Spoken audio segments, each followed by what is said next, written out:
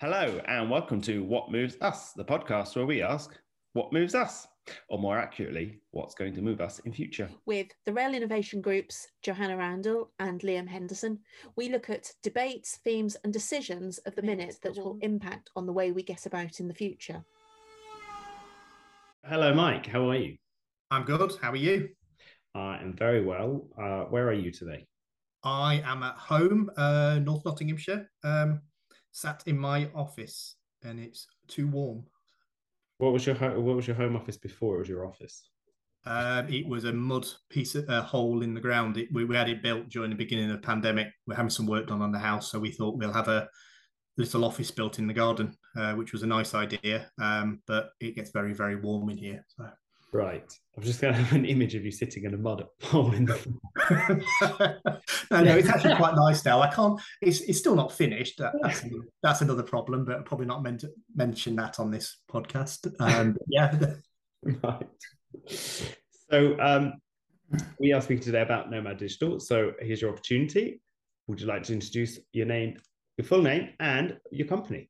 Yep, I'm Mike Butler, Head of Innovation at Nomad Digital, which is part of Alstom Group. But Nomad Digital provides IP-based solutions for the transportation sector, from rail, trams, buses, etc. So we put intelligence onto vehicles so you can extract more value and extract more information from your rolling stock, from your bus, whatever. So we are very much focused on connectivity, but with the also being able to actually use what we have as a processing platform to host SMEs applications or solutions, our own solutions, so passenger information systems, remote condition monitoring, et cetera, et cetera. So we do anything on board to try and extract value to hopefully improve passenger experience, operational efficiency, and stuff like that.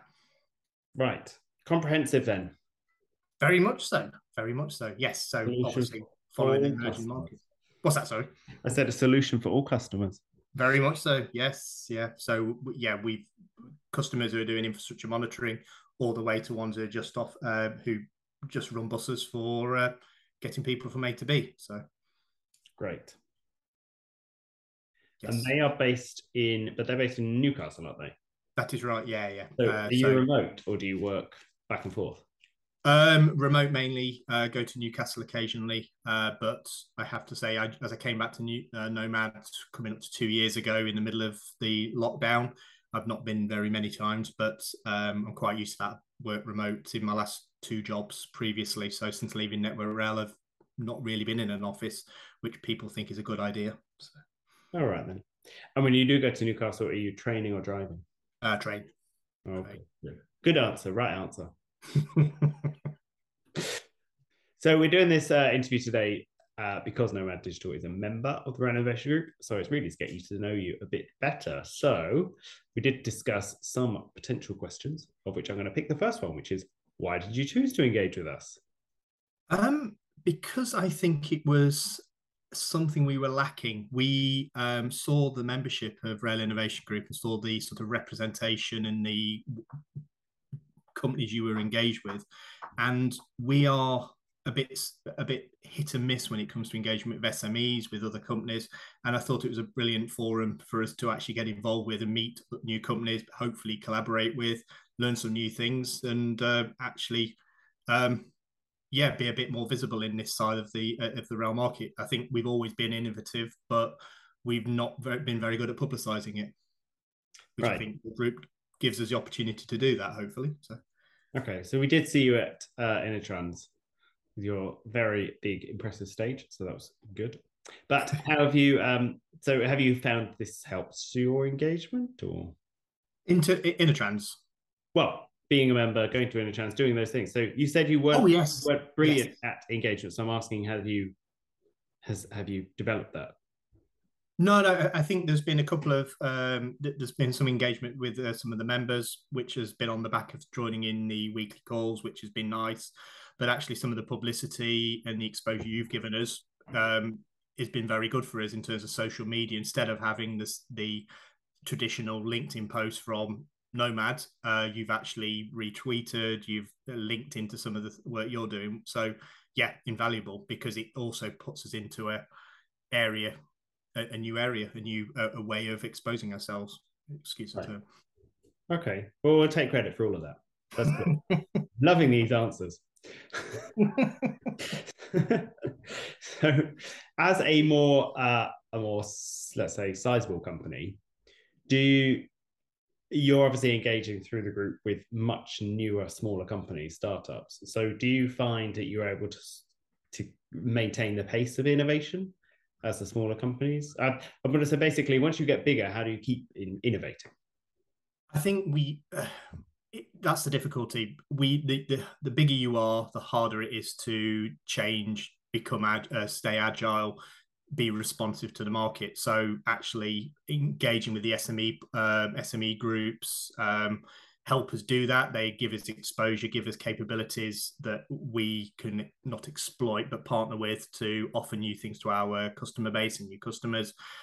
In terms of Nomad, yes, we've had to start looking at things differently. We've got to look at how we can add value to the install base we already have, but how we extract more value from what is potentially classed as a passive sensor on board of a train. So this has been difficult because the market is continually changing.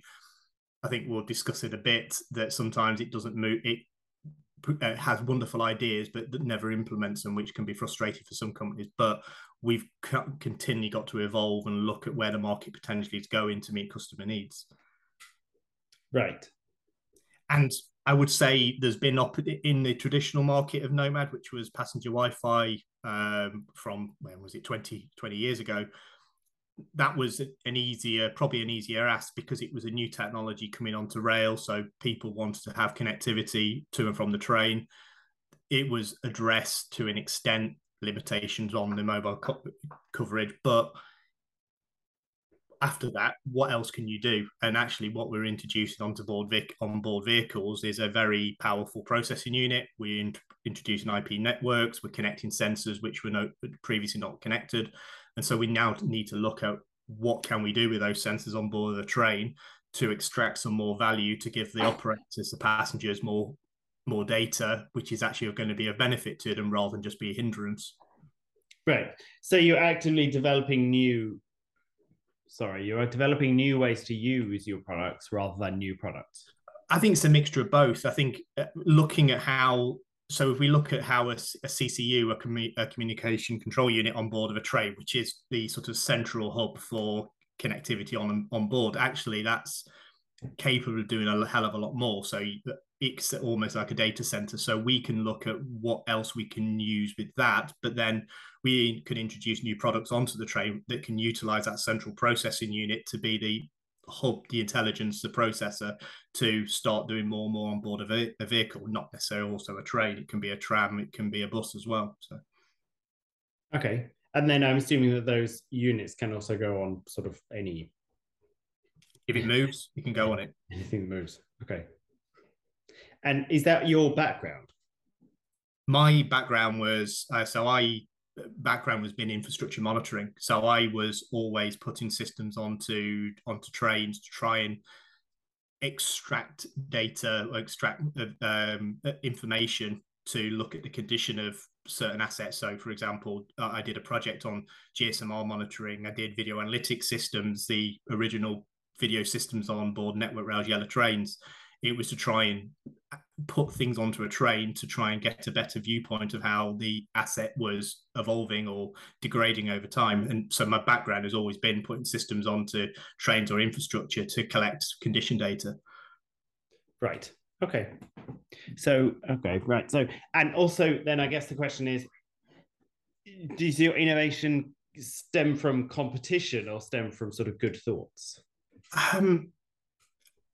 It's a good question. I think it's a mixture of both. You have to innovate to stay ahead of your competitors, but you also have to come to your customer base with new ideas. They don't want to be coming to you telling you what their problems are. You need to be looking at where the market's going, where the problems potentially are, and going to your customer and saying, we think we can improve your efficiency by doing X. So I think it's a mixture of both. You've got to make sure you're ahead of your competitors, but you've also got to actually come up with your own ideas, because you can't have everyone coming up with the same things. Right. Okay. Okay. I have a question that I'm just gonna bank for now, which is about where the market is going. But given you seem to know how to develop it quite well then, is for the smaller companies, would you suggest that they follow the same process then, as in sort of have one key thing that you can build on? Or is it a case of find the gaps? I think there's two ways to look at it. There are gaps all over the market, but there's actually new ways to do existing things. So I look at a lot of SMEs trying to get into the rail market, and they get very, very, very frustrated about the slow pace of things, or lots and lots of trials, lots of innovation money, but the actual market never emerges. So they've got to. I'm trying to think of the best way of saying it. They've got to sort of not spread themselves too thinly and look at where they want to be, but don't become too dependent on one customer, because the politics can get in the way. People can change, and next thing you know, they've got an idea that gets blocked, and they go nowhere, and they just drop out the market. So they've got to be very specific on what they're trying to achieve, but also don't get frustrated by rail. Right. Have you ever got frustrated by rail yourself? Oh, very. Endlessly. 22 years of frustration, and it's luckily I've worked for bigger companies, so there's probably a bit more tolerance to failure. But if you're an SME with limited budgets, there's only so much you can tolerate before you think enough's enough. I've got to go and focus on another market. Yeah. Okay. So, what would you say is a top tip? Don't be scared to collaborate, because actually there's a lot of there's a knowledge base out there that can help you with lessons learned. There's the likes of yourselves who have got a lot of experience in the rail market. There's a lot of big groups like ourselves are happy to work with SMEs and help guide them and help put even business plans together to help them develop a product. We can even help with the whole development of a product, but don't be scared to collaborate, because the vast majority of companies are there to help you. So going back to the market aspect is keeping up with the market and keeping up with the sector. Obviously, we've had the news recently that GB Great British Rails is paused / may or may not be happening. We don't know. We have a new transport secretary yesterday. So as the market is changing / not changing / we don't really know what's happening. Do you see similar, well, I'm guessing that's lobbing so much uncertainty in it, but do you think that is happening elsewhere, or is it a particular rail problem? I think the pandemic's created uncertainty everywhere. There's budgets have been slashed. There's people aren't willing to invest because they don't know whether the passenger numbers are going to come back in a short period of time. So I think it's a problem which exists not just in rail, on bus, on or public transport, and not just in the UK. Everywhere globally, the market has suffered in the last 2 years. I think UK, and I will give the likes of Network Rail some credit. Network Rail has always been, I think, ahead of other countries when it comes to looking at ways to make the railway safer and more efficient. But like most companies which are tied to the government, they can be quite bureaucratic and slow moving. So I think the GB Rail thing is going to cause more uncertainty, and in the short term, is this going to stop? I think it's going to stop investment yet again, or it's going to pause investment for a longer period of time. And I don't think I thought GB Rail at least started to devolve the whole structure more of Network Rail back into the routes, the responsibility onto the Roscoes to invest, into the operators to look at new ways and innovative ways to manage their operations. And I think now you're in limbo yet again. So, but that's going to happen. I think that's happening elsewhere as well. Yes. So do you work internationally? Yes, we do. So Nomads, we've got customers in France, SNCF, major one. We've got customers in California, CCJPA, Via Rail, Metrolinx in Canada, NSB. Globally, in Australia, we've got remote condition monitoring systems out there, as well as being passenger Wi-Fi and other systems. So yeah, we're a global company, and obviously we also tie into the Alstom supply chain as well, which gives us even greater exposure with new rolling stock. Right. So where would you say the bright spots are? Not that we're encouraging innovators from the UK to go abroad, but where are they? I've got to say, I think the US is I think the US is a massive market. It's untapped. Biden's given, I think, is it over $1 trillion for investment into public transport in roundabout ways.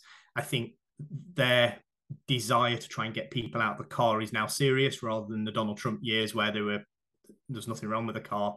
I think North America is an untapped market. I think there's massive potential in the metros, on the buses within some of these major cities, and you've also got the major operators like Amtrak. But actually, you look at what's out there in the US, road, rail, light rail, whatever. I think a very, very new market or untapped market to actually start putting very good ideas that have been developed elsewhere and new ways of doing things, and hopefully entice the Americans out of their cars. Oh, yes. Which would be nice. Progress, eventually, but yeah. So bringing it back to home then is, if you're based, so you do have these international opportunities and markets, but then you're based in Newcastle. And I was wondering, is being based up there, does that, I say up there, I'm in London, does that, South London, not a podcaster from North London, does that help or hinder national and international growth and development? I've got to say, we have the majority of people are up in the northeast, but we do have offices in Belgium, development centres in Belgium and in Germany. We do bits elsewhere as well. But I would say, on the whole, no. It maybe in the very early days, it used to be a hindrance in terms of keeping people in the northeast, but Newcastle's a party town, so people want to stay there. But also, you've got Newcastle University is part of I think it's one of the key members of UCRIN, but there's a lot of people up there, a lot of competence, and there's a lot of good ideas up in Newcastle. And I think the danger is that the market's very, very buoyant at the moment, so people are looking for what's best for them. So it's probably attracting people is very easy. It's keeping hold of them it's a challenge for all businesses at the moment. But no, I think nowadays, remote working, end of the pandemic, whatever, people are a lot more, they can work anywhere. So I don't think it's an issue whatsoever. Okay, cool. And so the working style that you have is very much flexible then, I guess. Yes, yeah, very much so. Yeah, and it's got to be, and of course, because we're trying to support different time zones as well, you've got to be. So I think gone are the days where you're having to force the whole workforce into sit in an office and look at each other longingly. Don't do that anymore. But they come for pub nights, do they? Well, yeah, pub nights are good. Yeah. I'm too old for all that now. So. What? Well, you haven't got your camera on, so I can't judge. But you saw me in Berlin. I'm very grey. I went grey at 18, so there we are. I actually didn't manage to see you very much in Berlin because you had so many people you were talking to. So there was a queue of people trying to talk to you every time I went past. Man of the people, you see. So people person. People person. That's one thing my wife wouldn't say I am, but that's another. Great. Thanks for your time, Mike, and we will speak to you soon. Thanks for listening to another episode of What Moves Us. We hope we moved you. For more episodes, you'll definitely want to subscribe to our channel. Until next time.